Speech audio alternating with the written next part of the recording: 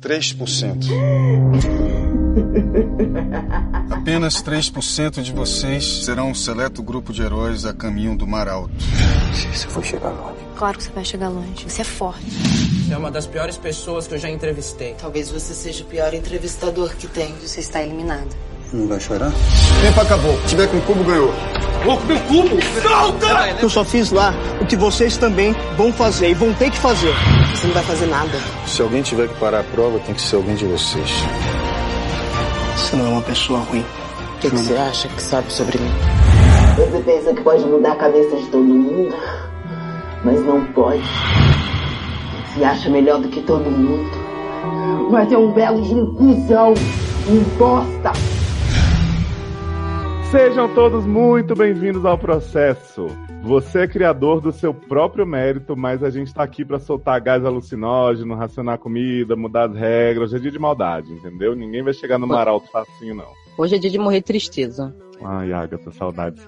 Eu sou o Ezequiel, líder do Processo, e eu tô aqui com a competidora da causa que mais deu trabalho esse ano, Michérica. Oi, Michere. Olha, Michere. Olha, não sei o que é pior, Shelly ou Michere. Olha, não vou nem repetir porque eu não dou conta. Mr. M. Então, é isso, gente. Sanzinho especial. Sanzinho 3%. Importante. Que na verdade não é um Sanzinho, a gente tá enganando vocês. Exatamente. Importante, assim como o pessoal do Mar Alto nessa sociedade, a gente sequestrou aqui essa conversa que você vai ouvir a seguir de outro podcast de séries, né? Do SACast, onde a gente fala de um bando de séries. A gente fala de Westworld, This Is Us, série de herói da DC, Exorcista, várias beldades. E aí, como a gente já tava com um programa de 5 horas, a gente tirou a parte de 3% e colocou aqui. Então, assim, a gente tá só eu e Michérica, mas você vai ouvir nesse podcast também Rafaelo e... Kefriliano, eu acho. Kefriliano, tá bom, porque ele é a esposa, né, que foi, Então a gente tá nessa conversa com o Taylor e Luciano comentando bastante sobre como foi essa produção, essa primeira temporada. Não foi bem na ordem, não é bem o ritmo do Sanzinho normal, mas é melhor do que a gente cortar e não colocar no podcast. Exatamente, a gente quer só facilitar o processo seletivo pra vocês conseguirem montar os cubinhos facinho e tal. Então, assim, se você não entender alguma referência, alguma piada, normalmente as pessoas já não entendem mesmo, mas é porque isso fazia parte de uma conversa maior. Você vai lá e ouve o outro SACast também, né? Tá aí nesse feed, nesse site, nesse bate-canal, né? seriadores.com.br. E aí a gente pode ir então direto pra essa conversa, né, Erika? Michérica. Então tá, então a gente já sabe o final, que só a gente sobreviveu, né? Isso, que vença o melhor.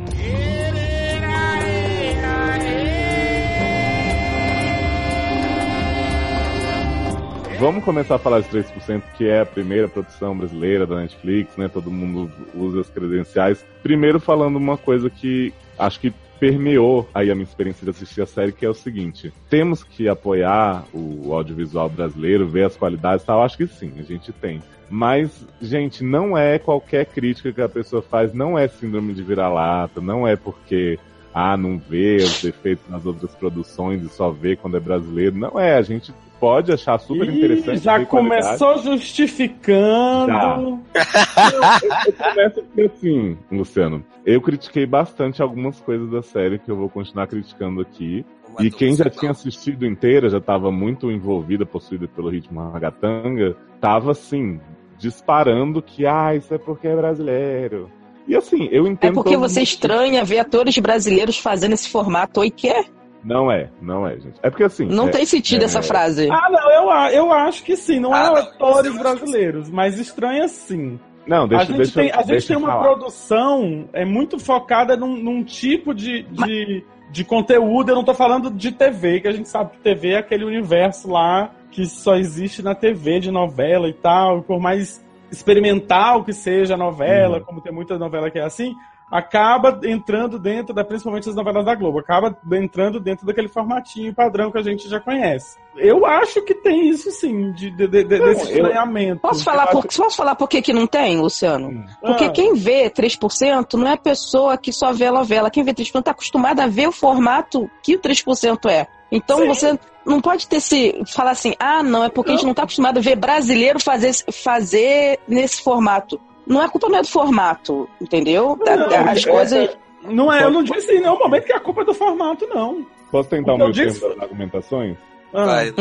A gente não tem grandes sci-fis brasileiros que, né, a gente não tá acostumado... Só Super-Max. Sim, com certeza. Inclusive, estamos gravando isso no dia da finale, né? Aguardem tudo ou nada que a gente pode fazer. Mas, assim, o que eu queria dizer é, eu entendo que, por exemplo, de repente a gente não tem atores acostumados a falar determinadas coisas que o assunto de 3% faz e que acaba fazendo com que, né, no ritmo de produção acelerado que as pessoas tiveram, o negócio não tenha ficado tão bom quanto poderia. Ou até que os roteiristas brasileiros, isso o pessoal da série fala, né? Os criadores, eles estiveram lá no Podmaníacos, do coleguinha do Michel Arouca, recomendo vocês ouvirem. Eles falam que os roteiristas brasileiros não são incentivados a se aprimorar em determinadas áreas. Então, assim, são dificuldades que eu entendo existem. Eu só não acho que eu não deva falar dos problemas que acontecem na série, porque eu acho que justamente esse feedback vai ajudar os criadores de 3% e de outras produções futuras a melhorar. Mas com relação a isso, eu nunca disse em nenhum momento que o fato de nós não estarmos acostumados a ver esse tipo de conteúdo falado em português... Tinha opção legenda. Eu não disse que isso justifica em nenhum momento. Mas eu não falei, mas ninguém falou. Eu falei que pessoas falaram, não falei que foi você, que teve gente falando esse tipo de coisa, tipo, que é uma coisa muito simplista. Não, mas é isso que eu tô falando, assim. Mas eu não tô dizendo que você estava se referindo especificamente a mim. Apesar de eu já ter falado isso antes da gravação. O que eu tô dizendo é que isso... não é a única saída da série, entendeu? Não é a única defesa da série, não é essa. Claro que não. Agora, o que acontece? O que acontece é que a gente tem. E aí a gente tá entre 4 pessoas inteligentes aqui conversando, e eu tenho certeza que vai ter muito mais pessoas inteligentes ouvindo a gente. O que eu quero dizer é que, assim, você sabe que a língua inglesa é uma língua completamente maleável, adaptável, fácil de ser criada, de se criar neologismos entendíveis, palavras que não existem, mas que na hora que você escuta, você já entende aquela palavra, entendeu? Perfeitamente. E a gente tem uma coisa, que é esse tipo de universo distópico, tecnológico ou não, mas longe da nossa realidade, em que você está aqui usando um português rígido, como é a nossa língua, que quando deixa de ser rígido, cai para gírias, cai para regionalismos. Quando a gente escuta falando, a forma como eles estão falando em português ali, aquelas coisas, acaba sendo uma coisa que dá um impacto. Soa um pouco estranho, mas que com o passar dos episódios você vai acostumando. É isso que foi isso que eu quis dizer. Mas aí eu venho numa outra coisa. A série não foi feita em inglês, a série foi toda criada em português. Mas é isso que eu estou dizendo, minha gata. Não, mas olha só, eu tô falando que a questão de, é muito ser maleável à linguagem, beleza, mas a série foi feita em português. Então, é muito mais fácil você já criar de um jeito mais crível, num palavreado mais, né, não ter que adaptar correndo para poder fazer, porque o tempo de produção de uma série dessa é bem curto, eu acho mais difícil. Por exemplo, se o americano recebesse tudo em português, tivesse que adaptar correndo, mesmo com a maleabilidade... Mas eu acho que você tá indo por um caminho completamente diferente do que você tava falando. Assim, Érica, por exemplo, a minissérie Justiça que teve agora, um dos grandes pontos positivos dela foi justamente a linguagem, porque era uma linguagem muito mais fluida, muito mais solta e tal. Só que o que acontece? Era uma linguagem regionalista. Pro texto brasileiro ser assim, mais fluido, mais, como o Luciano estava falando, a questão de trazer novas gírias, novas expressões e tal, é muito difícil. Ou você cai para um regionalismo, que aí nem todo mundo vai entender o que está sendo conversado, ou então você tem que ir naquele português padrão. E aí fica que foi o que eles tentaram fazer. Entendi. Mas, por exemplo, a gente viu uma peça Wicked, né? Que é uma adaptação, inclusive. Sim. E, cara, tem palavras. A Glinda fala palavras que não existem no vocabulário brasileiro. Sim, gata, mas aí... E não ficou regionalista, e não ficou... Você entende que eu entendo que dá dificuldade, ainda mais primeira vez e tal, mas eu queria só deixar claro que, tipo assim, é uma coisa que é contornável. Que eu tô achando, entendeu? Que eu continuo achando. A artificialidade de algumas falas é contornável. Até com o próprio ator fazendo um bate-volta, de repente ele conseguiria cortar esse tipo de coisa. O que eu tô querendo dizer, e que eu acho que tiveram tempo pra isso. O que eu tô achando é assim, eu e o Taylor estamos falando uma coisa numa direção e você tá indo em outra, mas tudo, vamos superar isso, então.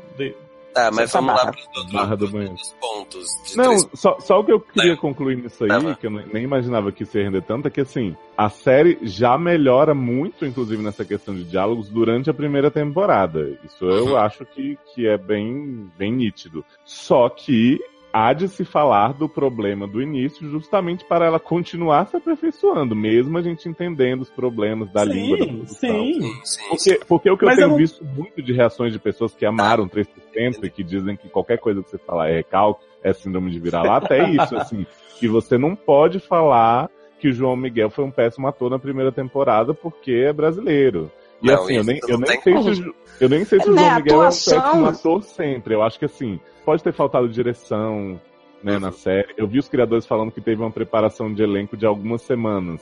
Mas preparação de elenco, embora muito importante, não é a mesma coisa que um diretor que tá ali durante a gravação falando, fulano, você não pode declamar. Porque a gente tem 3%, além de vários atores que deixaram a desejar, e nisso eu tô sendo bem gentil porque é brasileiro, viu, gente? A gente tem gravação de off, de gente que fala no alto-falante do processo, que a pessoa tá lendo como se ela estivesse num jogral da quinta série, assim.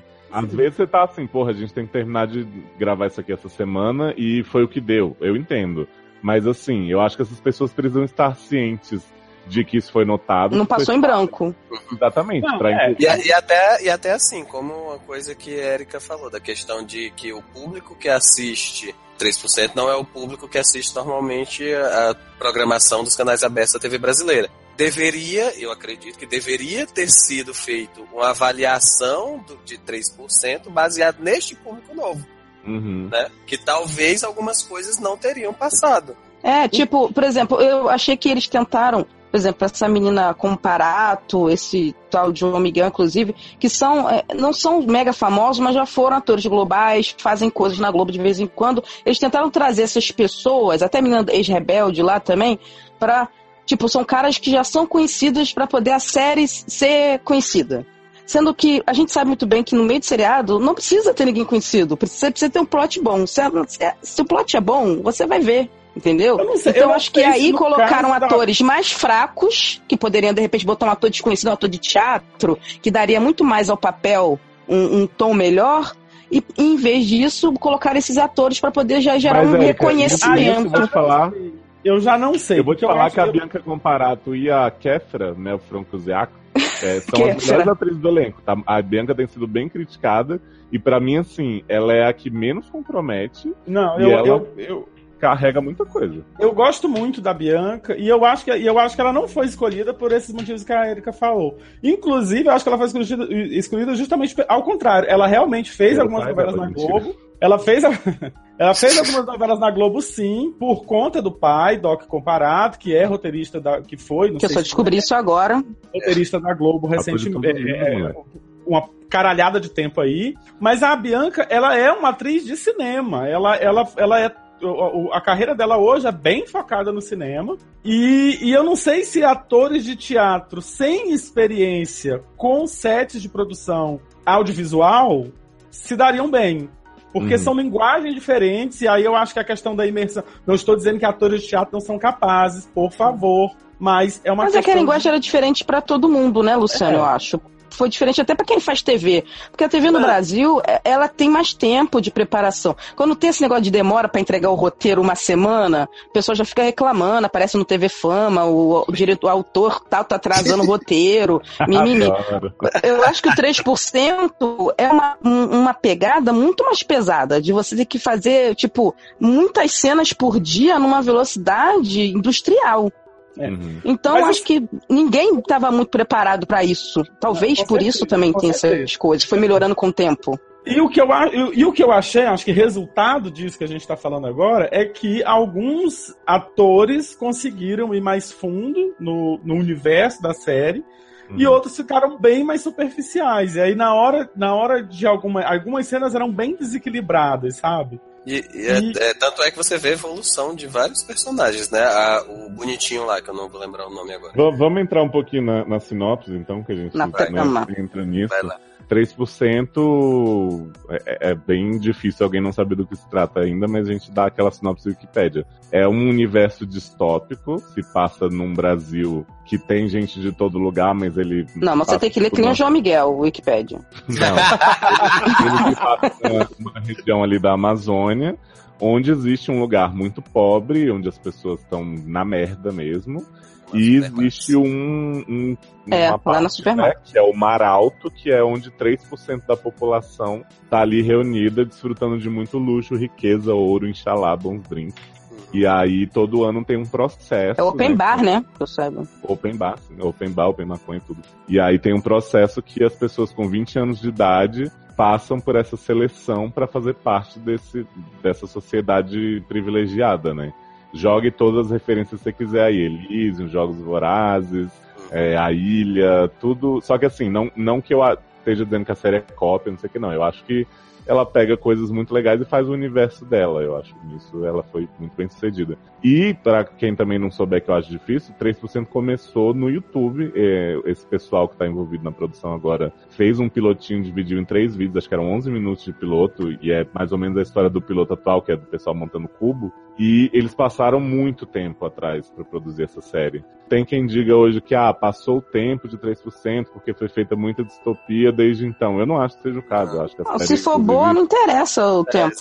Empolgou bastante e eu não acho que, sei lá, se ela tivesse de repente saído antes, o resultado seria outro. Eu acho que eles têm uma história boa para contar, que eles conseguiram contar agora como conseguiriam contar na época, né? E aí a gente tem aí um grupo de personagens principais que é a Shelley, que é a Bianca Comparato, que é uma menina que, a princípio, ela acha que perdeu o irmão pro processo, né? Que ele foi morto pelo Ezequiel, que é o chefe do processo atual, o idealizador das provas, o cara por trás da cortina, o mágico de Oz. E a gente tem o Fernando, o rapaz que desde pequeno, né, vive sem andar, na cadeira de rodas, o pai incentivando muito ele a fazer parte desse processo. Ele, a princípio, acredita muito que o processo é justo, que as pessoas têm oportunidade. A gente tem Rafael, lindo, que é um moço também muito determinado a passar no processo porque ele é infiltrado da causa, uma espécie de revolução PT, e quer acabar com os 3% e dar igualdade pra todo mundo. Não é comunismo mesmo, aquela coisa, né?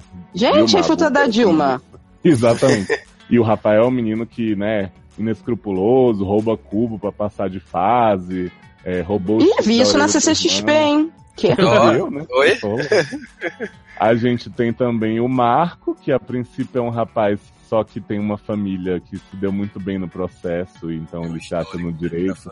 E ele no começo é bonzinho e tal. E a gente tem, eu acho que a grande... Na verdade, ele tem uma família que ele acha que se deu muito bem no processo. Exatamente. Ninguém que ainda não passou pelo processo sabe o que aconteceu com as pessoas que não voltaram. Pois é. Porque não sabe o que tem do outro lado, né? Pode ser também um show de cocô, mas as pessoas acham que é maravilhoso. Então, se fala que a pessoa passou... Hã? Eu ia dizer que, inclusive, eles podem estar passando porque eles têm que matar 3% da população uma vez por ano para poder equilibrar a comunidade, a quantidade de gente no mundo. Plot de Logan's Run, né? Plot de Logan's Run, que quando a pessoa fazia 20 e poucos anos, ia pra um lugar, morria, mas ia voltando o corpo. Mentira, você ia morrer só mesmo, seu otário. E a gente tem, Érica, sabe que toda Meredith precisa de uma Cristina, né? Ai, meu Deus. Então, a gente tem aí a coadjuvante que é Joana, essa mulher maravilhosa que transa com os homens pra roubar a moeda do bolso deles e passar de fase. A menina que realmente surpreendeu. Gente, quem nunca, né? Que história é essa de roubar a moeda enquanto transa, gente? Não é enquanto transa, mas ela seduziu o cara e depois deu a chave nele pra passar, né? Mas quem não daria uma chave pra poder passar no concurso, né?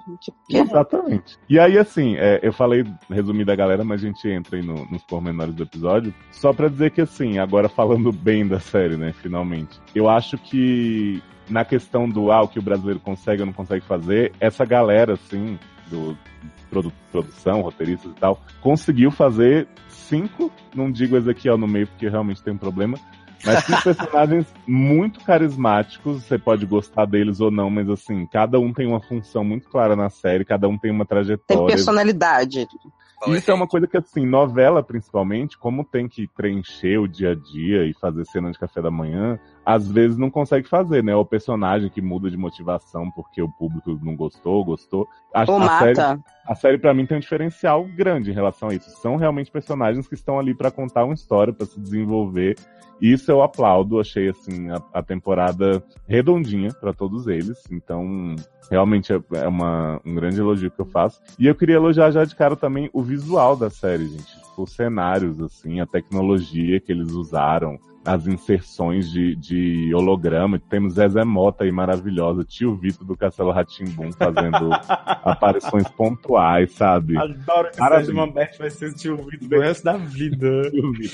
De verdade, parabéns, assim, é uma coisa que eu não esperava ver já nessa primeira temporada. Eu acho que eles foram muito felizes em como filmaram e produziram a série mesmo, né?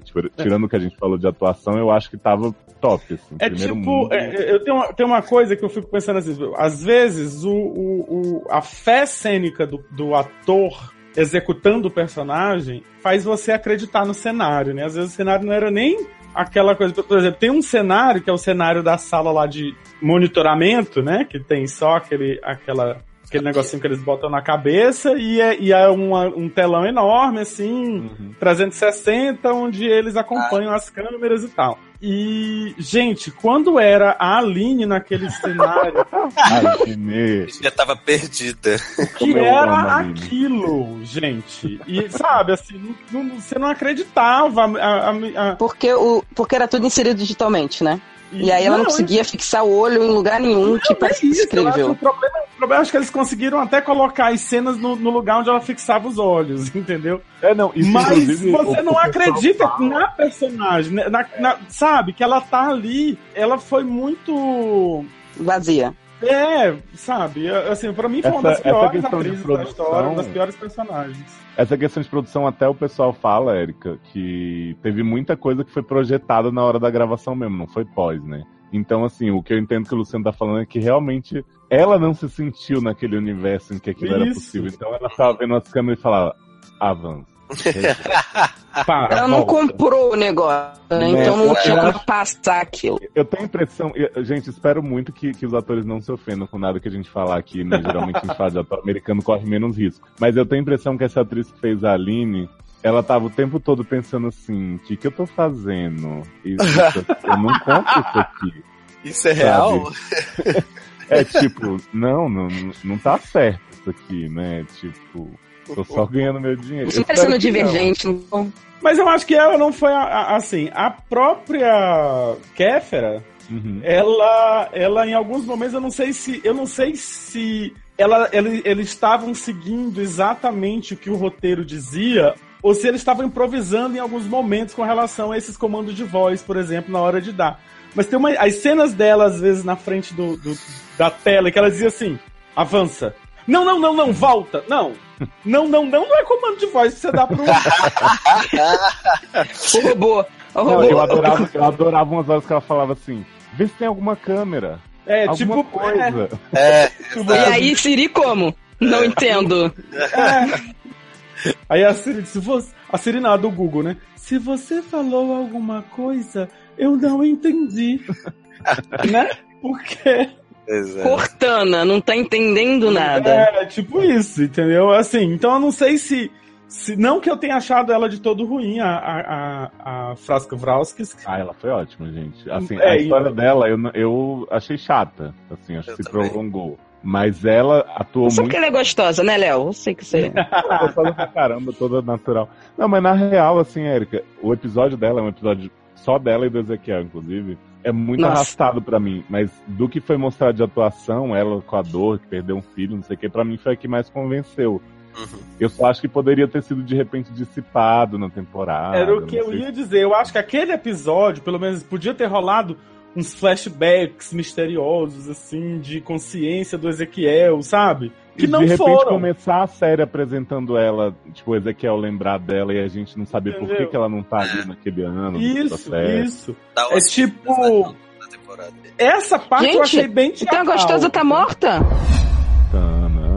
Vai pra merda, vou ver essa série não. Ela se afogou, viado. Mas assim, gente, era a única que eu queria ver. Porra. Mas tem spoiler, viu, gente? Só pra...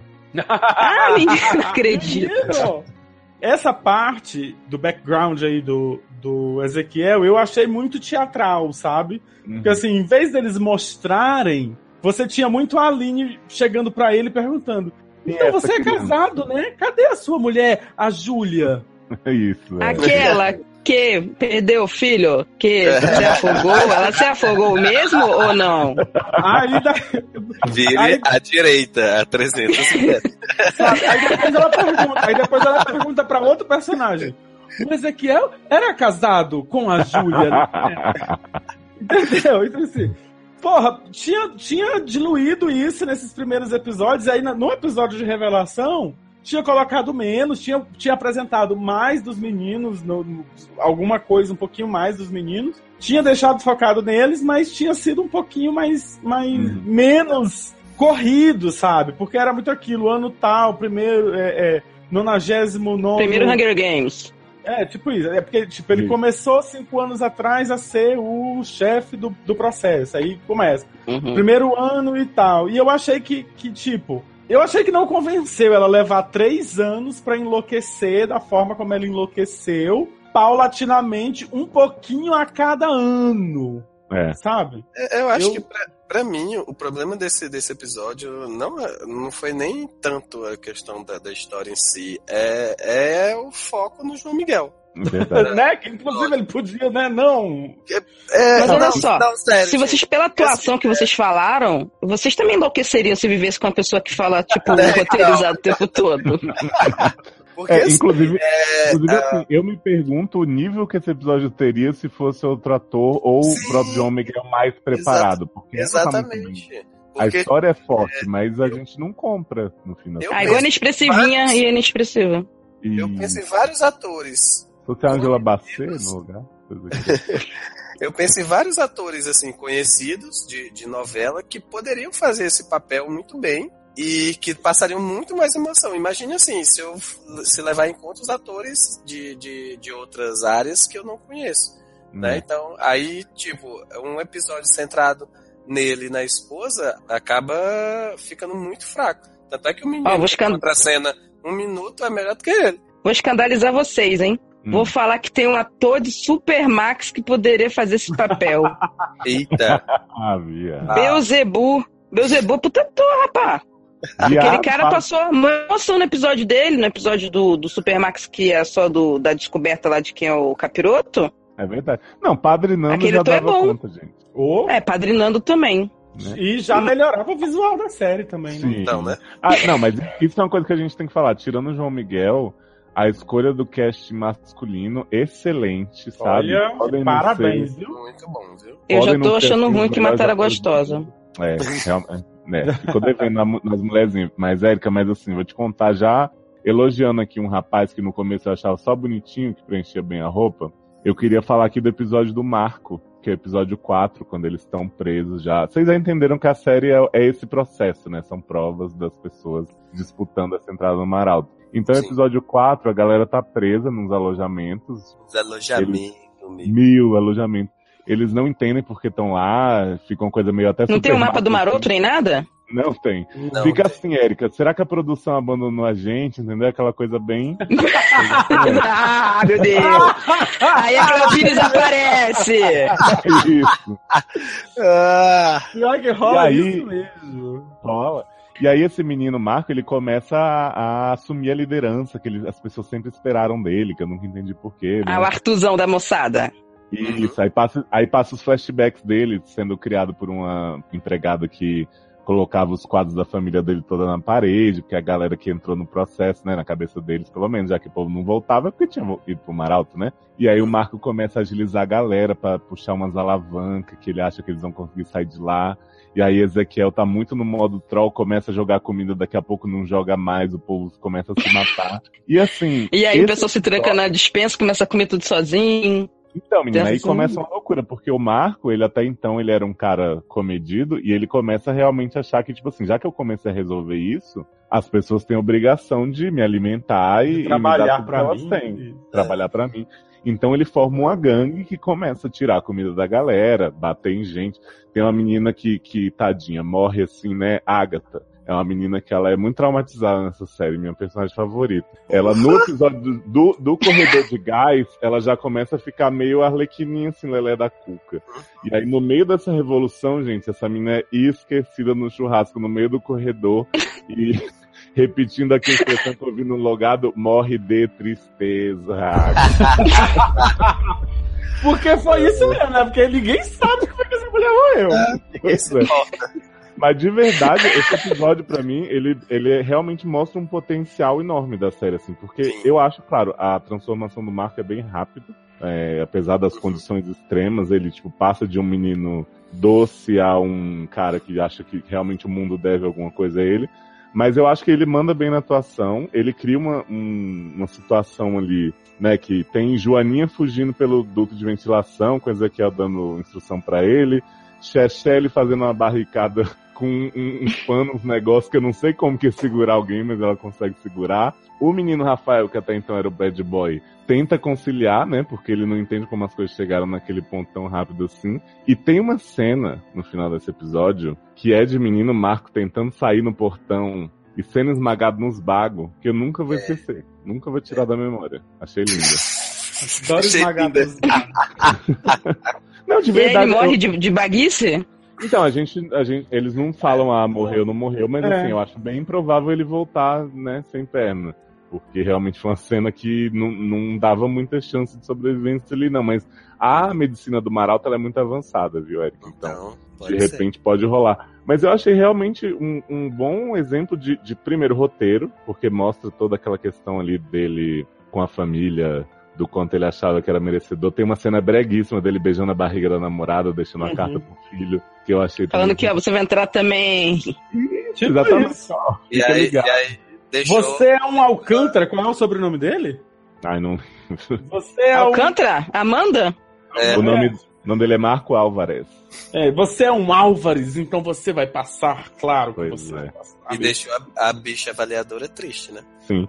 E assim, de roteiro e de execução, achei que, porra, a gente sabe que a série não tem todo o dinheiro do mundo, mas eles criaram um clima de tensão mó legal ali, fizeram com pouco cenário um negócio super empolgante ali nos 40 minutos. E isso é meio que a metade da temporada e ela realmente encaminha a série pra um novo rumo depois, né? Então eu acho que é o episódio de destaque que eu tenho pra falar dela. Eu acho que é de novo rumo. Fala logo, o pessoal chega no final. Não, gata, depois daí ele mina abrindo a luz, assim. Que é o jardim. Não, acho que quando ele fala... É tipo... Esse episódio é um dos que marcam realmente, assim, um ponto em que a série... em que eles assimilam, né, o universo da série, assim, né? Porque até então parece que eles estavam meio pisando com muito cuidado naquele ambiente. Tá? Parecia às vezes eu acho que era introduzindo ainda, né? Era um grande piloto até o episódio 3. Isso, eu acho que tem isso também, acho que às vezes eu vejo isso, eu via isso muito em mim quando eu escrevia, quer dizer, eu sabia exatamente o que ia acontecer lá na meiuca da história, sabe, assim, ali eu podia começar a escrever dali, mas o que eu sofria para ambientar tudo até chegar no ponto em que eu queria que a história realmente engrenasse, era muito, entendeu? Então, assim, talvez não seja um problema especificamente meu. Não, e é difícil mesmo. Eu acho que eles estabeleceram um universo que não é tão simples. Acho que deu foi um pouco Westworld. Arrastou um pouco demais esse início pra tentar explicar muito, mostrar muito. Podia ter poupado um episódiozinho aqui com mais um avanço. Nem arrastou, não. Os 3 primeiros episódios, assim, você fica de boa, não tem barrigada. Mas você demora a dizer assim, porra, que série que eu quero ver, não sei o quê. Você tá assistindo, achando legal, entendeu? Não, mas eu vejo assim, eu assisti os 4 primeiros episódios. O 4º é o do Ezequiel, não é isso? O 5º é do Ezequiel. O 4º é o do Portão. O 4º é o do Portão. Isso, então assim, você vê os 4 primeiros episódios e você vê assim, tá ok, tá bom, dá pra assistir, entendeu? Não foi uma perda de tempo. Até aqui é só uma disputa, um Hunger Games, né? Pra encontrar algo pra... Mas é tipo como se a partir desse aí virasse em chamas, né? Oi? Isso, mas quando chega nesse episódio do portão lá, tipo, parece que a história engrena e você vê realmente o processo sendo introjetado na cabeça deles daquela forma corruptiva mesmo, assim, entendeu? Tanto é que muda o estilo de prova, né? Nas primeiras você tem assim, provas mais aleatórias para desenvolver habilidades específicas. E a partir do quinto começam provas que já envolvem, tipo, convencer alguém a fazer isso, ou criar uma prova para o processo, né? Começam a surgir provas diferentes que são mais, assim... Aliás, Taylor, você falou aí, eu queria aproveitar para defender um personagem que é Fefs, né? Fernandinho. Que tem sido muito criticado, os meninos do Logado acabaram com o menino, disseram que ele é trouxa, não sei o que e tal. Eu admito que o Fernando pode ter se apegado um pouco demais a Shelley, né, a ponto de que toda a trajetória dele fica definida por isso. A gente tá quase pedindo pra você chamar essa menina de Léa Michele. Mas eu acho assim, gente, o personagem, tanto nos flashbacks dele, criancinha querendo passar, quanto com a virada dele, né, que ele inclusive tem uma prova, Érica, que a família vai lá meio que tentar convencer o pessoal a voltar, porque, tipo, o Maralto oferece muito dinheiro pra eles, tipo, você desistir aqui, tipo, show do milhão, você ganha. É muito dinheiro, sabe? Umas moedas de 1 centavo, ficha de telefone. Exato. E aí, se você aceitar aquilo, você sai com dinheiro da sua família, né? Paga a faculdade dos irmãos tudo, que não existe faculdade, tô brincando, claro. Ou você segue em frente e corre o risco ainda de ser eliminado sem ganhar nada, ou você consegue realmente passar. E nesse ponto a gente vê que o Fernando já tá bem descrente, né? Depois de tudo que aconteceu, que ele viu gente morrendo de tristeza, gente sendo esmagada nos bagos, e o povo do Maralto nem aí, ele tá com uma postura diferente. E mas tem essa questão da prova... O plot do Fernando é muito aquilo, assim, ele enquanto criança, ele foi doutrinado pelo pai, que é um pastor de uma igreja distópica lá, não sei se... Igreja que apoia o processo. Que cultua, é como se a igreja do... E aí você vai começar a entender uma das grandes metáforas também da história. A igreja do pai do Fernando é uma igreja que cultua o processo. Entendeu? Então, assim, ele acredita muito. Então, o personagem dele tá lá pra... Claro, não aparece tanto, mas você... O arco dele é Lose My Religion, né? Isso, tipo isso. Exatamente. E aí ele entra no processo naquela coisa, eu cresci, né, eu fiz 20 anos de idade pra entrar no processo e lá dentro ele vê, tanto que ele diz muitas vezes, o processo não pode estar fazendo isso comigo, como se o processo fosse Deus, fosse um ente independente, entendeu? E aí ele fala várias vezes, o processo não pode estar fazendo isso está errado. E aí, e ele entende muito isso nesse episódio 4 também. Mas o que eu acho bem legal do arco dele é que, assim, fora desistir por causa da menina, do amor, não sei o quê, eu acho que ele é vencido pela arrogância dele achar que ele é muito inteligente, né, o tempo inteiro. Ele sempre tem uma prova maravilhosa de adivinhar que a mulher é alérgica à prata, que ele cria uma teoria lá de envenenamento, que inclusive faz muito mais sentido, e o Rafael joga na cara dele que não, você acha que você é muito esperto e tal, mas não é isso. E aí, mais tarde, ele cria uma prova pro processo que é inventar para o participante alguma coisa sobre um familiar, um ser querido, que vai motivar o participante a desistir. E ele desiste justamente porque falam que a Michelle foi eliminada, né? O que, assim, não era necessariamente mentira, porque ela estava sendo torturada e afogada num balde, mas também não era verdade, porque no fim ela passou e ele não, né? Ele saiu assim, Michelle, tô aqui te esperando, ô Michelle. E aí, coitado, ficou lá que nem um Doutor Estranho. Tipo, do lado de agora, fora. assim, não que eu não ache que exceções não possam existir. Mas todos os outros personagens, quando eram eliminados, iam pro vestiário receber as suas roupas originais. E de lá é que eles saíam de volta pra Vila Favela lá. De origem deles. E o Fernando foi encaminhado diretamente pro portão, ainda nas roupas do processo, né? É que eu acho que o caso dele, ele na verdade já tinha até passado, né? Já tinha tido o coquetel de comemoração de que ele passou e tal. Porque ele arregou, aí é diferente. Isso. Exato, então tem que passar vergonha. Eu acho que já tava todo mundo fora daquela dinâmica. Tipo, os funcionários, um tinha acabado de ser envenenado mesmo. E os outros já não estavam nessa de vamos dar o papinho aqui, né? Pra você superar o trauma. Então ele realmente só tem um encontro ali com a mulher pra quem ele fala da prova que ele inventou, né? Que ela explica pra ele que ele caiu na própria armadilha. E fica ali. Mas assim, eu concordo que é estranho. Então que ele fica ali horas, né? Até a Joana aparecer. Até a Joana Não, é voltada. Esqueci completamente o que eu ia dizer. Não, eu só queria dizer que assim, eu concordo que ele é meio bobão com essa questão do amor e tal, mas eu acho que ele teve uma trajetória bacana e pode continuar tendo. E eu chipo ele. Mas eu acho que isso, pra mim, faz parte do personagem, assim, não foi mostrado algo diferente dele não ser assim. Eu acho que ele é o tipo de personagem que deixaria se envolver por amor, inclusive mesmo porque estando lá na disputa. Como o Luciano tava falando agora, ele só tinha fé naquele processo, ele só tinha um ensinamento do pai. A partir do momento que a Michelle aparece, que ele começa a ajudar ela, vai criando aquela coisa, ela era o que ele tinha pra se agarrar, assim, porque ele não tinha mais nada na vida. Exatamente. Não, só pra falar de uma coisa do final também que me incomodou muito, é uma coisa bem avulsa, mas me incomodou terrores, que é, no final, a Aline entra lá pra acompanhar o processo, pra escrever um relatório sobre o trabalho do Ezequiel, que estaria deixando a desejar porque houve um assassinato no ano anterior a esse processo, no Mar Alto, que era uma coisa que nunca tinha acontecido antes e que podia estar significando uma falha no processo de seleção. Aí já me incomoda um pouco, porque a gente vê que as pessoas que foram selecionadas e que passaram do processo são pessoas com uma moral completamente duvidosa, né? Mas, enfim... mas até aí as próprias pessoas que trabalham no processo também são. Isso. Inclusive, a Joana não passa porque ela se recusa a ser como Ezequiel, né? Ela joga na cara dele que eu não sou assassina, não sou sem caráter como você, e todo mundo que vai pro outro lado é do seu tipo.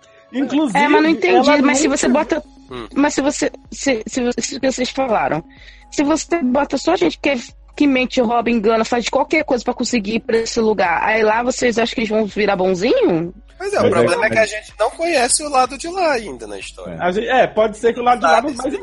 Se a sociedade... O plot que foi apresentado foi esse. Foi o de que houve um assassinato no Mar Alto e a Aline aparece lá pra investigar isso. Aí existem questões políticas envolvidas e aí a Zé fica bloqueando os uploads de tudo de Aline, né, gente? Ela tem a Aline descobre uma falha de caráter horrível na história do Ezequiel, que ele cuida de um meninozinho lá da Vi, que o meninozinho é filho da carambola, pro menino da óculos. Da carambola, exatamente. E aí ele cuida desse menino, a Aline descobre, e aí ele consegue lá um negócio político de fazer com que a Aline seja acusada do assassinato. Pelo envenenamento. Pelo envenenamento que foi causado lá já na recepção e tal, e aquela coisa toda.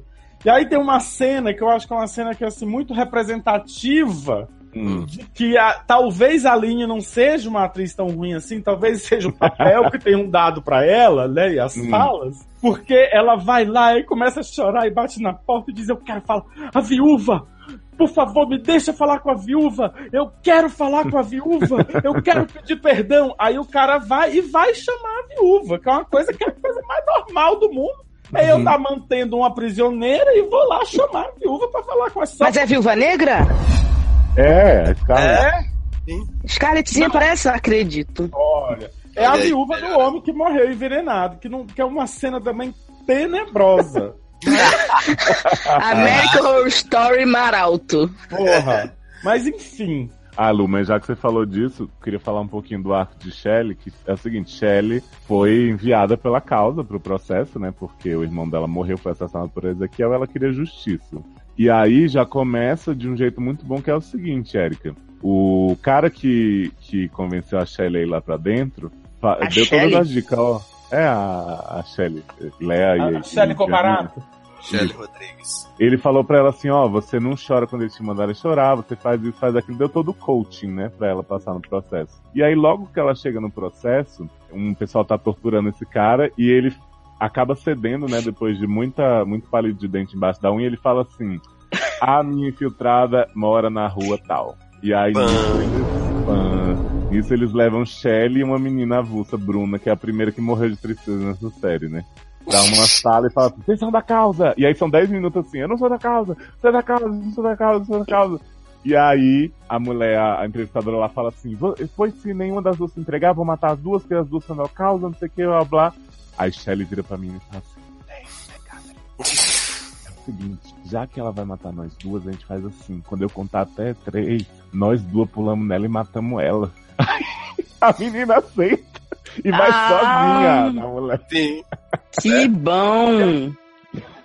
Já viu que essa daí não ia passar no processo, né? Eu fiquei pensando assim, o que essa vagabunda pensou? Que mesmo se Shelley fosse, elas iam matar uma mulher do processo e fugir do processo de boa. Isso, então passar, né? Tipo, que bom. Aí tudo bem, Shelley, né, fica com essa culpa na consciência, só que não essa temporada. E aí, adoro. Ela mostra uma outra faceta mais perto do fim, que é o seguinte. Isso eu sei que Luciano adorou. Shelley ganhou do cara da causa uma pílula de emergência. Que ele falou assim... Na colina? Ele falou assim, ó.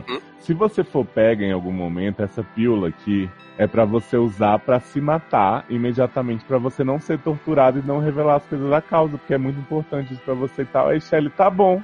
E aí ela tem essa lembrança e ela colocou a pílula dentro da pele dela, tipo na barriga, assim, e ela se corta toda com um pedaço de vidro que ela acabou de quebrar por acaso com as moedas, pra tirar a pílula e envenenar o Porque é pra uma situação de emergência, mano. Aí eu pensei, em que momento essa menina ia tirar isso pra se matar, né? Imagina ela foi pega, você é cada causa. Aí vai presa num quartinho. Faz o quê? Morde a barriga? Não, aí ela vai dizer, me rasga então, me rasga. Mulher envelope, né? Mulher envelope. Me rasga! Mas a gente não falou da atriz mais bonita, né? Mais bonita? É a assistente do João lá. Eu esqueci o nome. Coruja. Não, exato. Dois personagens pra mim se destacam. É Coruja, que é essa mulher que no dia que Kéfera aparece se mata. Como é o nome dela? Cássia, né? Cássia. E o Vigilante Viado, que é o homem que fica... Não é vigilante não, viado. Ele é avaliador. Ele é assim, Érica, tipo, geralmente o povo que dá as instruções chega assim, você vai entrar numa sala e tem um gás. Esse homem, ele chega assim, oi, aí pega no braço do competidor assim e fala, fica tranquilo, tá? Você vai avançar. Aí tem umas horas que ele vê o povo se pegando nos banheiros, não sei o que, ele fala assim, também tem vários competidores que eu queria fazer umas coisinhas. E fica... Gente, é maravilhoso ele. Amei. Mas por mim, fulano passava só pelo porte, né? Uma coisa tipo isso. Melhores personagens. Mas assim, no fim das contas, né, Shelley envenena Ezequiel, mas quem morre é o marido da Viúva Negra, porque rola toda uma troca de uísques ali, né? E aí ela é levada pra um cantinho por Ezequiel. Acho maravilhoso, tem uma hora que estão torturando Shelley, a bicha nua, toda afogada, e ele chega assim, porra, o que vocês fizeram com essa menina? Eu não mandei fazer isso! Convencendo bastante, né, como good cop. E aí ele revela pra Shelley que ele já foi da causa. E mais, revela que o irmão de Michelle, que já tinha 20 anos quando Michelle tinha 15, mas Michelle era uma criança de colo, está vivo, mas o homem hoje em dia parece ter 15 anos. Fiquei bem confuso. Então no Maralto o pessoal é rejuvenescido? Sim. Então, porque assim, nessa cena, Eric, ele fala assim, ele revela pra ela que ela foi manipulada pelo pessoal da causa, ou pelo menos é o que a gente acredita, porque o homem pode estar morto também, ele inventou isso, né? E aí ele mostra um vídeo do homem atualmente, sorrindo, não sei o que, mandando beijo no Skype. E aí ele fala, você tá vendo como ele parece... Você tá vendo como ele parece mais velho? Ele tá vivendo há não sei quantos anos no Maralto e tal. Só que aí eu fiquei bem confuso com essa escolha de casting, porque o ator que faz o irmão dela parece muito mais novo que Shelley. Não, e não fizeram nem um trabalhinho de envelhecimento, nem um pouquinho assim, nem pra mudar ele, nem assim o corte do cabelo, né? Pra ele parecer diferente. Pra ela, esse é o furo proposital, na verdade, de gravar essas cenas com ele assim que ele chegou e mataram ele depois, entendeu? Porque eles já sabiam que ela ia ser infiltrada, né? Não, mas assim, tem uma parte que eu também achei um pouco furada, assim. Um pouco só. Que aparece a Michelle criança com o irmão dela brincando de esconde-esconde e o irmão dela desaparece. E aí, eu entendi que ele tinha desaparecido porque já tinha ido fazer o processo. E aí, só que eles dizem que o processo que o irmão dela passou foi há 5 anos. Que inclusive foi no primeiro processo conduzido pelo Ezequiel. Com o Ezequiel. Isso. Só que 5 anos atrás, ela era muito criança pra ter 20 anos hoje, entendeu? É. Então, assim, ficou meio furada essa parte aí. Eu acho que não rolou muito bem, não. Eu acho que todo o plot da Shelley é cheio de furos, mas assim, eu gosto da reviravolta final de como a menina segura a onda, assim, no que ela tem que fazer de emoção mesmo. Então eu acabo perdoando. Diferente de, por exemplo, o arco da Joana é muito, muito, muito bom, né? Aquela menina meio marginalizada, que foi perseguida por uma galera aí porque ela roubou umas laranjas, e aí ela tá lá pra fugir. Lá dentro mesmo do processo ela é ameaçada por um cara que finge ser da família dela e vai atrás, e acaba que ela é a pessoa que mais tem princípios ali, né? Porque quando ela é obrigada pelo Ezequiel a matar o cara que foi atrás dela a vida inteira, ela se recusa a apertar o botão. E eu achei que, assim, uma atriz, não que eu acho que ela seja péssima, eu acho que ela até teve momentos bem bons, mas eu acho que uma outra atriz ali também teria feito a diferença, porque essa menina, o biotipo dela se encara muito bem, ela faz uma cara de má muito boa, mas na questão do diálogo também eu senti uma forçada, que acabou... Faltou Angela Bassett, né? Faltou. Eu acho uma personagem muito legal e acho que a menina não segurou tão bem. Eu acho até que ela pode vir a melhorar e fazer a Joana épica, assim, em outras temporadas. Mas nessa, eu senti uma dissonância cognitiva. Mas sabe o que eu acho com relação ao personagem da Joana e alguns outros, assim, que apareceram?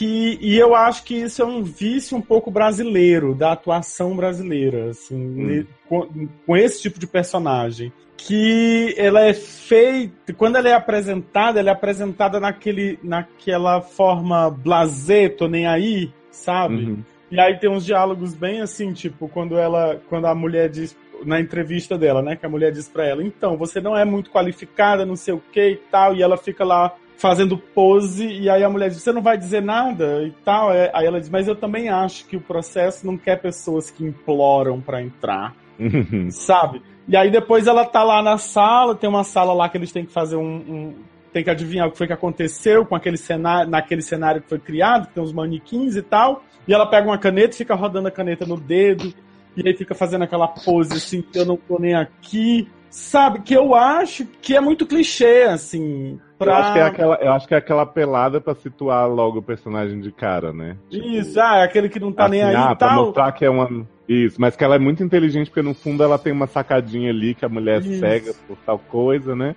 E aí fica aquela coisa se ela tava se esforçando ou não, mas eu entendo. E eu acho também que ela faz muita cara de tô te sacando, hein? Tô te desafiando, não sei o que. Tipo, toda hora ela tá nessa. Mas assim, vocês acham que ela e Fernando voltam pra próxima temporada? Sim, certeza. Eu acho.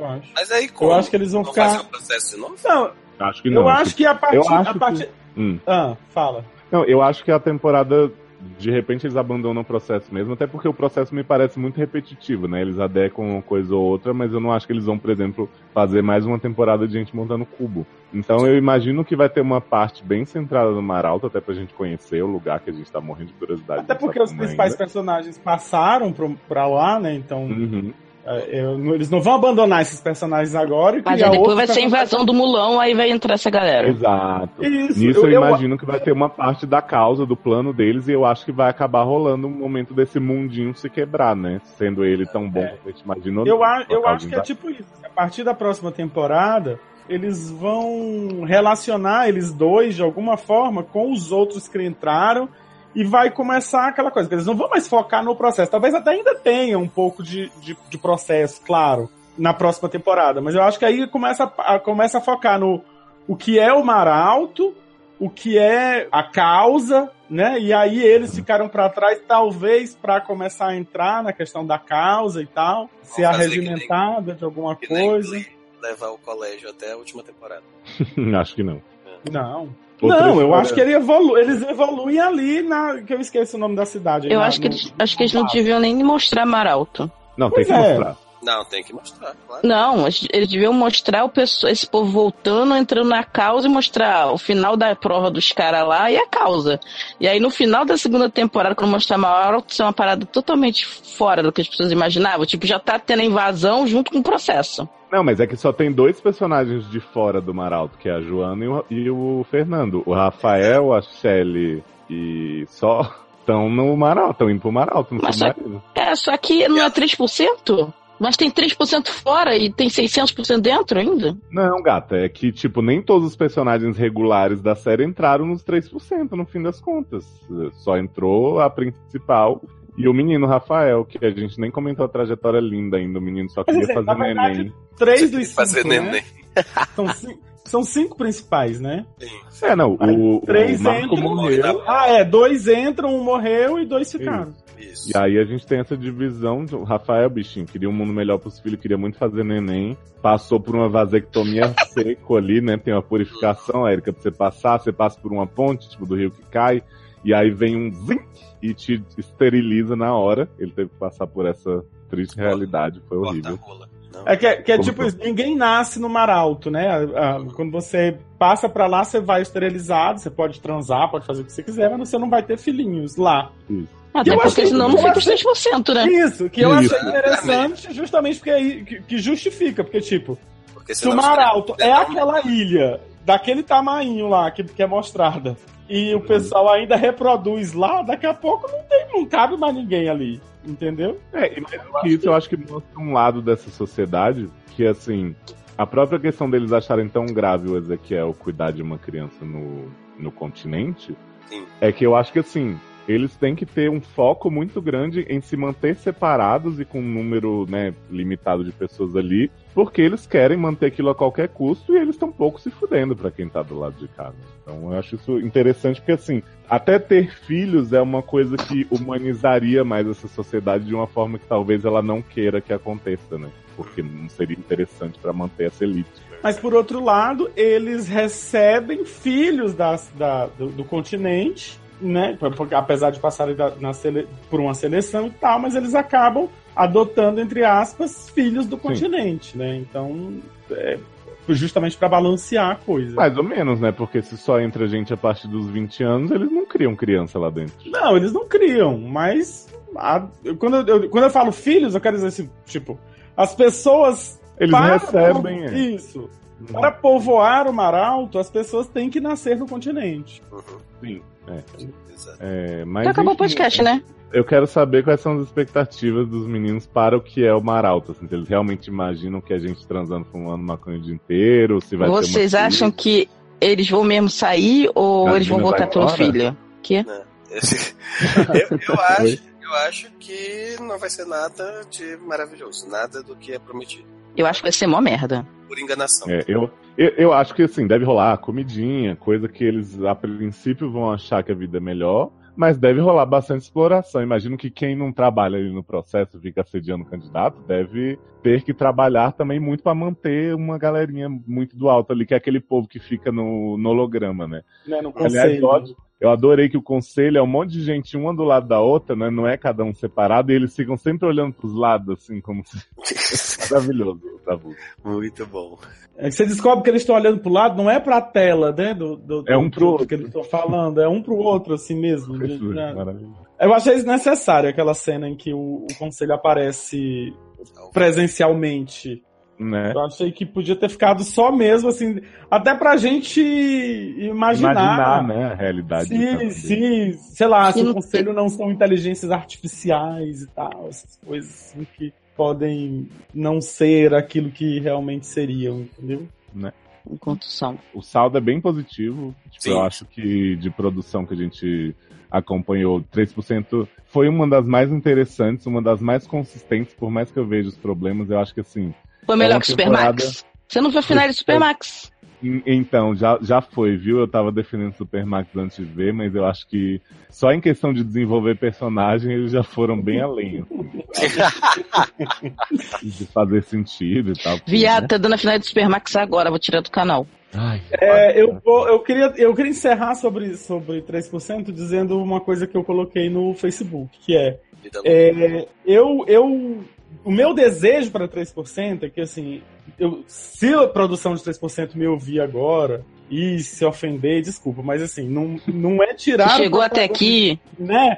Não é tirar o protagonismo brasileiro da história, nem nada, mas eu acho que talvez fosse o caso, tô dizendo isso da forma mais pisando em ovos possível, porque eu acho que até os ouvintes mesmo podem até me criticar um pouquinho, mas assim, talvez fosse o caso da Netflix investir numa consultoria para as próximas temporadas, assim, só pra colocar no rumo essas coisinhas que não estão. Gente que tem experiência, tá? Não é pra tirar o protagonismo, não é pra chegar e dizer assim, nós vamos assumir isso aqui e... Não é pra tirar o elemento Brasil da série, é pra realmente mostrar benchmarking, né?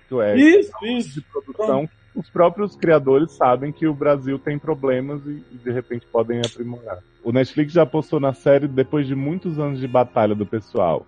Com o retorno que tiveram, a tendência é que a segunda temporada invistam mais, deem mais liberdade para as pessoas, sabe, irem atrás de melhoria. Então, assim, eu acho que é uma construção mesmo. Estou dizendo isso, e a gente está discutindo isso sem saber, na verdade, que pode ter acontecido isso já na primeira temporada, né?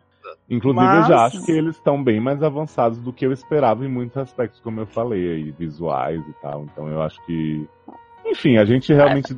Fica na torcida, deseja, comemora o que foi bom agora, acho que foi bastante. E saiu na hora certa mesmo, saiu depois do Supermax, que aí, né, não tinha como ser pior. Foi a melhor sci-fi nacional do ano, com certeza, que só teve 2. Melhor que o Westworld. Oi? Pois é, chegamos ao fim, gente. O Submarino está aproximando do Mar Alto. A gente encerra aqui o SA Maratona de 3%. Espero que vocês tenham gostado. Principalmente se você for da produção da série, eu acho que você tá com alguma raiva de repente projetada na gente, mas é tudo pelo melhor. Tudo pelo audiovisual brasileiro, viu, gente? A gente gosta e reclama e elogia um pouco, mas, né, é nosso jeito. Fiquem de olho aí no feed, né, de onde você descarregou esse programa, porque além de 3%, a gente fala de séries sempre, olha, já posso falar isso de novo, e também de filmes de herói, né? Problemas sentimentais, emocionais, sexuais. Se você quiser ouvir a gente dando conselhos, estragando a vida das pessoas, bancando os terapeutas, você procura no outro feed nosso Sede no Ar, onde eu, a Erika, um pessoal muito lindo, menos a Amanda, que é feia pra caralho, mentira, uma bonita, toda natural, a gente tá lá, né, recebendo as histórias mais escabrosas e aconselhando-as, não é mesmo, Amanda? Me pegou de surpresa.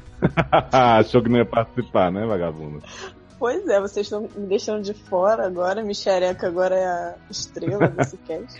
Qual que é o nome 3% de Amanda? Amanda? A Manjoana? Adoro Mãe Joana, casa da Mãe Joana. Isso, Mãe Joana. Eu não sei do que se trata ainda, porque eu não vi a série, mas eu juro que eu vou ver. Mas você vai gostar, você vai se identificar. E aí você ouve a gente lá e você pode ouvir também a Erika, a Alone, ou às vezes com convidados, ouvi dizer, no Erika's Small Talk, onde ela fala de notícias, bastidores dos games, quadrinhos, política, notícias bizarras. Isso. É diário, toda terça e sexta, quase sempre sai. Inclusive o último faz bastante tempo, mas ela mantém esse discurso, né, da frequência diária 2 vezes por semana. E você pode também estar ouvindo aí a pregação de Amanda na igreja dela, Sambando no Púlpito, onde a gente prega muito. E sobre o Mar Alto, inclusive. Exatamente. E vira baú. Então, gente, socorro. Então é isso. Beijo no coração de todos os micherecas do mundo. Beijo, só dá beijo. Valeu, gente. Érica, peraí. Um abraço. Antes de você ir, deixa eu combinar um negócio com você. Vamos atacar Taylor e Luciano e matar eles, porque eles acham que a gente é da causa. Gente. Vai lá, quando eu contar 3, você vai, hein? Eu vou 2, 3 e já. Eu vou cantar até o fim, la la la la la la la la. Eu vou cantar, me deixem cantar até o fim, me deixem cantar até o fim, me deixem cantar até o fim. Tô escorada na mesa, confesso que eu quase caí da cadeira. E esse garçom não me ajuda, já trouxe a 20ª saideira.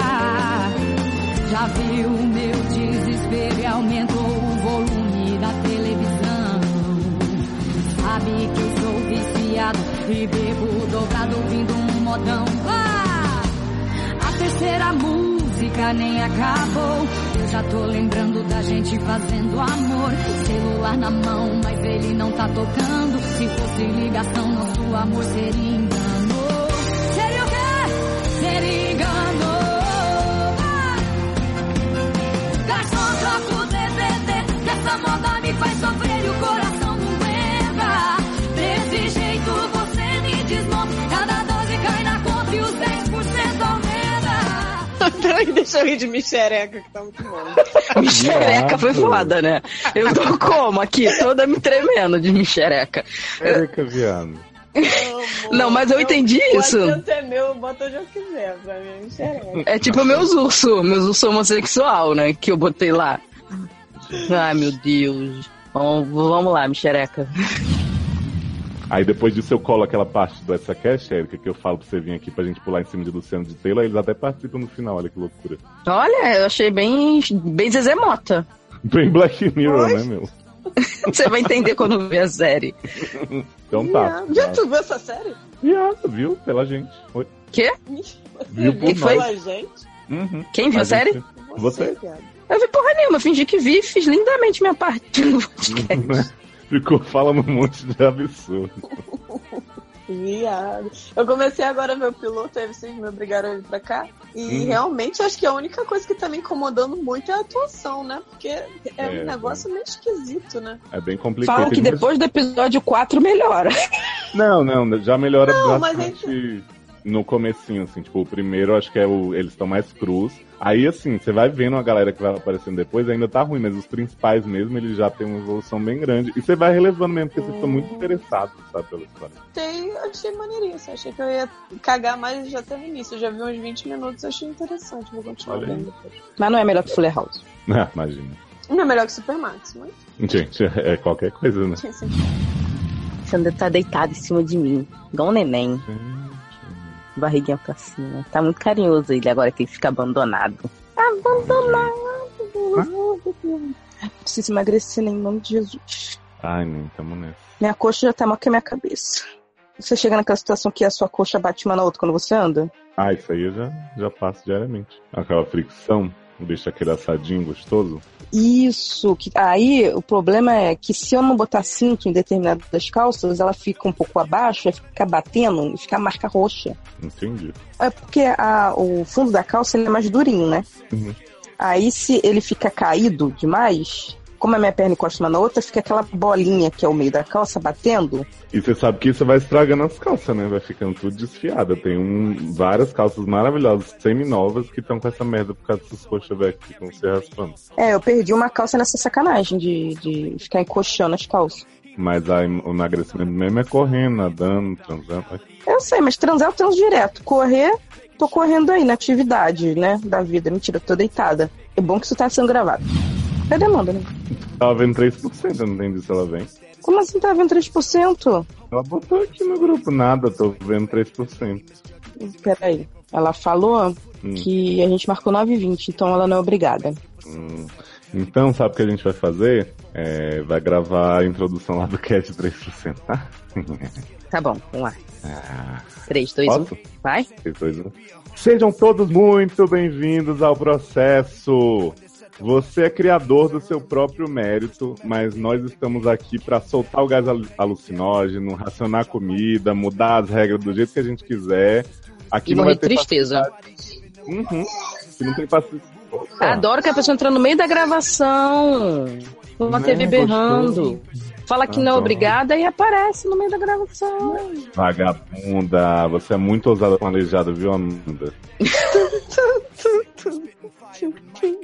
Agora fica muda, ninguém manda você entrar agora. Vou repetir, tá? Eu tenho que ler mais Ezequiel, assim. Eu acho que você tá muito animado, você tá muito normal. Eu começo assim, gente, e depois você fala... O que fala... tá acontecendo? A gente tá fazendo introdução aqui pra um cast. Adoro introdução. Do SAN de 3% já que, né, virou um SAN avulso, porque tem uma hora de 100%. Né? Vamos lá. 3%, 2%, 1%. Não ouvi. Léo está mudo. Nem eu. Também tô ouvindo não. Será que Léo caiu? Porque Léo tá caindo todo dia agora. Essa barra. Não sei o que tá acontecendo. Todo podcast do Léo tá caindo agora. Oi, amor. Oi. Xereca. Que bonitinho. Agora já sei que eu vou ter um apelido novo. Sim. Já vou criar Michereca@gmail. Ah, porra, Deleuza. Não solta, Oi? Você pra variar, você caiu. Agora ele se jogou pra voltar. Sempre rola esse plot. Já sei que eu vou ter apelidinho novo, bonitinho. Vai ficar me chamando disso o tempo inteiro. Oi, Ney, tudo bem? Saudade. Fiz o Sazi. Tava aqui falando na hora. E eu falando no início, você não falou nada.